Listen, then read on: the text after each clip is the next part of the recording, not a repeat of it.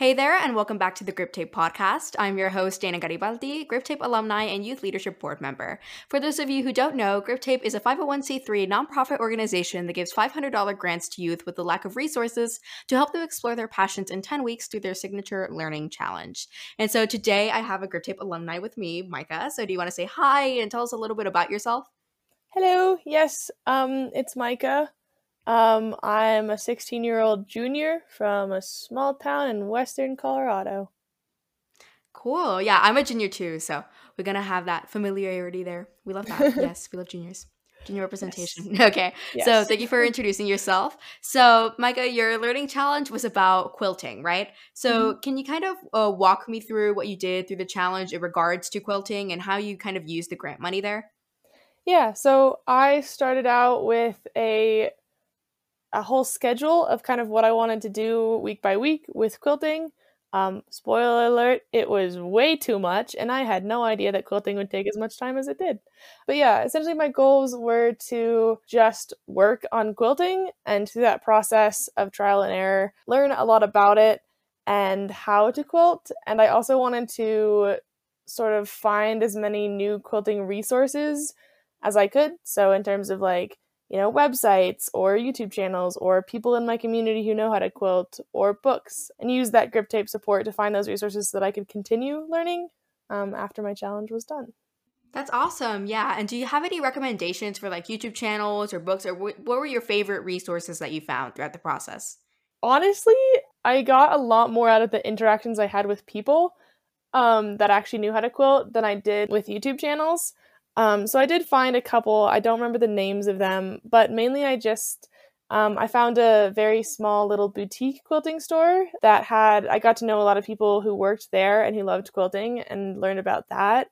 There's a woman in my community who I've known sort of as an acquaintance for a while, and I learned that she was a quilter, and so I've gone to her house a couple times and she's come to mine and we've talked about quilting. And I just sort of learned that it's so much easier to learn a craft when you're learning from someone who actually knows how to do it and you can ask questions to and sort of get very specific feedback rather than trying to find that exact little answer on the internet. Yeah, definitely. I totally agree. It's so much more different, like learning from someone in person rather than like through a screen, because there's that kind of barrier. You don't really know what you're doing. So it's really cool to do it in real time. And I think a lot of people have experienced that, not just with quilting, but just like with learning things in general. It's just a whole different vibe. So yeah, I definitely agree there. And so you said you make like this schedule to make quilts. So what kind of designs did you make throughout your challenge? Did you have like any favorites that you made, like any colors that you worked with, or just anything that you enjoyed making in the process? The thing I'm most proud about is I made a full blanket quilt that wasn't just a wall hanging for my Oh, little okay. baby cousin. It had a really cool swoopy wave pattern that was really fun and involved a lot of math and puzzling. And it was a whole gradient of blues, which through this learning challenge, I've learned that my favorite color is blue, and it's like by far the best color. So now I really love blue.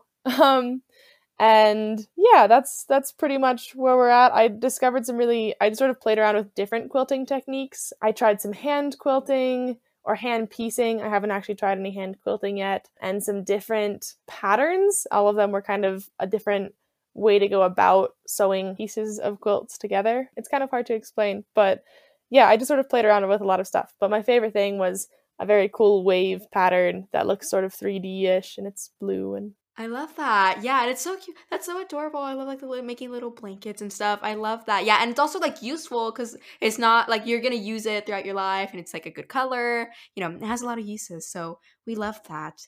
So yeah, and so you said that there was like different methods of quilting that you use. So which one do you think that you like struggled the most with, and which one do you think was your favorite or the one that stood out to you the most? the one that I struggle with the most is sort of the way to quilt, which involves making half square triangles. You have a lot of triangles that you can make very cool patterns out of. So you can make stars or flowers or whatever. But I learned that making triangles is really hard and ridiculously tedious. And so I really love a lot of different kinds of quilting, but I like the sort of rote process that isn't ridiculously hard, and making these little teeny tiny squares and triangles over and over again was just really difficult and it wasn't very fulfilling and didn't really it was just really hard, and not in a fun challenging way, and more of a annoying pestering way. So that's my least favorite. I think I don't really have a favorite kind of quilting because I just really enjoy the process, and I like discovering new things. So I don't think I've found my favorite way to go about it yet. Awesome. Well, yeah, and I think that sounds like very just kind of like not painful, but again, like you said, tedious just to kind of go. And I imagine it involves like a lot of like geometry and things like that. So it can get pretty complicated, people, okay? Quilting is not easy. So Yeah. when we're talking about this, how did you first become interested in quilting? Like, was it from a family member or from somebody else, or how'd you get start getting involved in that? So throughout my whole life, I've done a bit of sewing. It's just sort of something that I've done a little bit each year, all the way from whenever for as long as I can remember. But I recently have learned more about my family's history with quilting on both my mom's and my dad's side. I have some really talented quilters that have made really cool stuff. And like just last year, I discovered 100-year-old quilt that Oh, wow. my grandpa had from his mother, and it was completely hand stitched, the entire thing. And it was like, that was really cool. And then on my mom's side, her mom and her mom's mom and her mom's moms have all made quilts. And so I just really wanted to learn more about it and continue that line, because it's a fun moment to discover when you have something to pass on in your family, and something sort of a legacy that you get to continue. Yeah, definitely. That's so interesting. It's like a family tradition, kind of like passed on. And you kind of have like those, like almost like heirlooms that you get to like look back on and see, like, oh, this is like something that was from this many years ago. I think that's really interesting. I don't It think, is. yeah, I don't think my family has anything like that. So that's really special. And so I'm glad that you're able to like keep that going and kind of contribute in that way. Oh, I love that. Okay. So Yeah. also on the more technical aspect of the grip tape challenge, just like not technical in like doing things, but just how it works. You had a mentor called a champion to help you along the way. So, how do you think your champion helped you throughout this process? Yeah, so my champion mainly helped me with sort of processing my challenge and the challenges that I faced while I was quilting. I was really busy this summer and ended up not having as much time as I'd have liked to quilt. I had to adjust my goals a lot and sort of work within my limits with quilting, and she helped me with those goals and sort of reassuring me and just helping me out. And the best part about it was just having someone who wasn't connected to it or didn't know anything about quilting to just sort of talk through, and there wasn't any sort of expectations or strings attached. She created a space to help me process things, and that definitely helped me feel more positive about my challenge and my what I could accomplish. Yeah, definitely. It's always good to have that kind of like reassurance and support system going on there. So yeah, and I was the same way.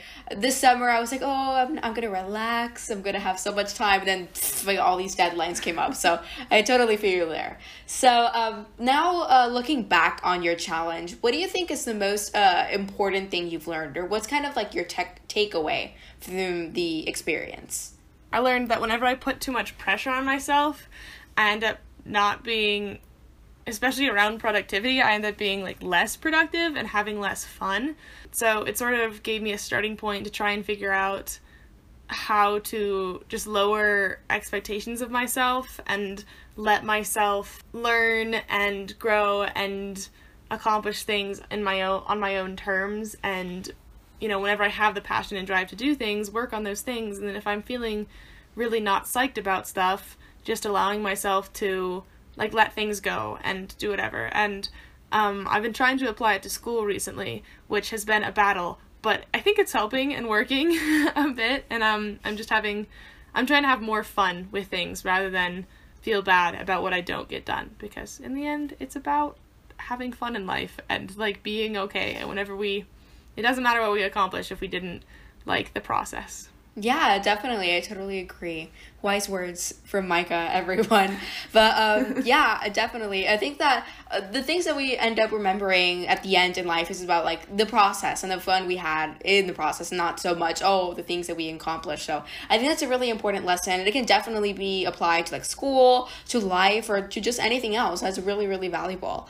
And so looking back again at this process and your wonderful quilting adventures, do you think you'll keep doing quilting projects in the future? And if so, for like what reasons? Like for personal reasons, to kind of learn more? Or how do you see yourself doing that in the future? I definitely want to continue quilting. It's one of my favorite activities to do, and my favorite thing about it is giving gifts to people. It's just like creating quilts for other people is such a good way to just pour love into something and intention, and I really like doing that, and so I want to continue making quilts for people that I care about and just having fun while I do it, because I don't have very much downtime in my life, but I struggle to enjoy it most of the time, and quilting is a relatively low stress activity that like is really fun, and so I want to keep working on quilting just for my own sanity and for the love of others.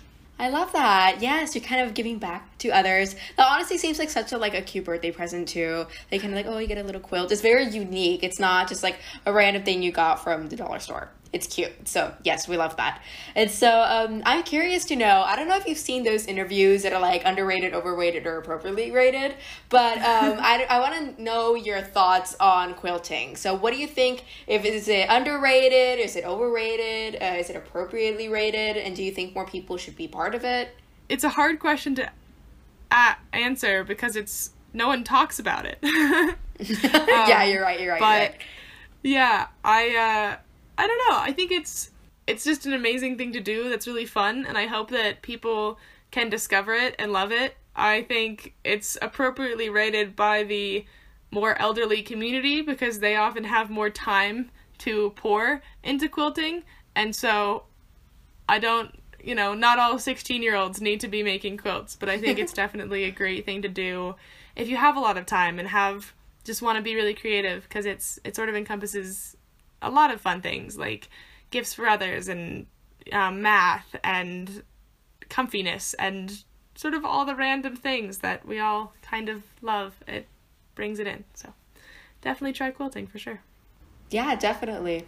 We love that answer. So yeah, great answer to that. And so before we go, because unfortunately this episode is coming to a sad close, is there any kind of social media or website that you want to give a shameless little self-plug to? Not really. I'm sort of a bookworm and don't do much social. Okay, yeah, no problem. I'm the same way. We just have like the podcast Instagram, but overall, I just kind of like lurking, but I'm not really like an active user. So yeah, no worries there. Well, thank you so much for coming on the show today, Micah, and thank you for our listeners to tuning into this episode.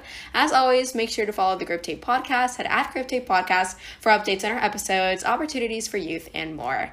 I'll see you next time, and have a great day.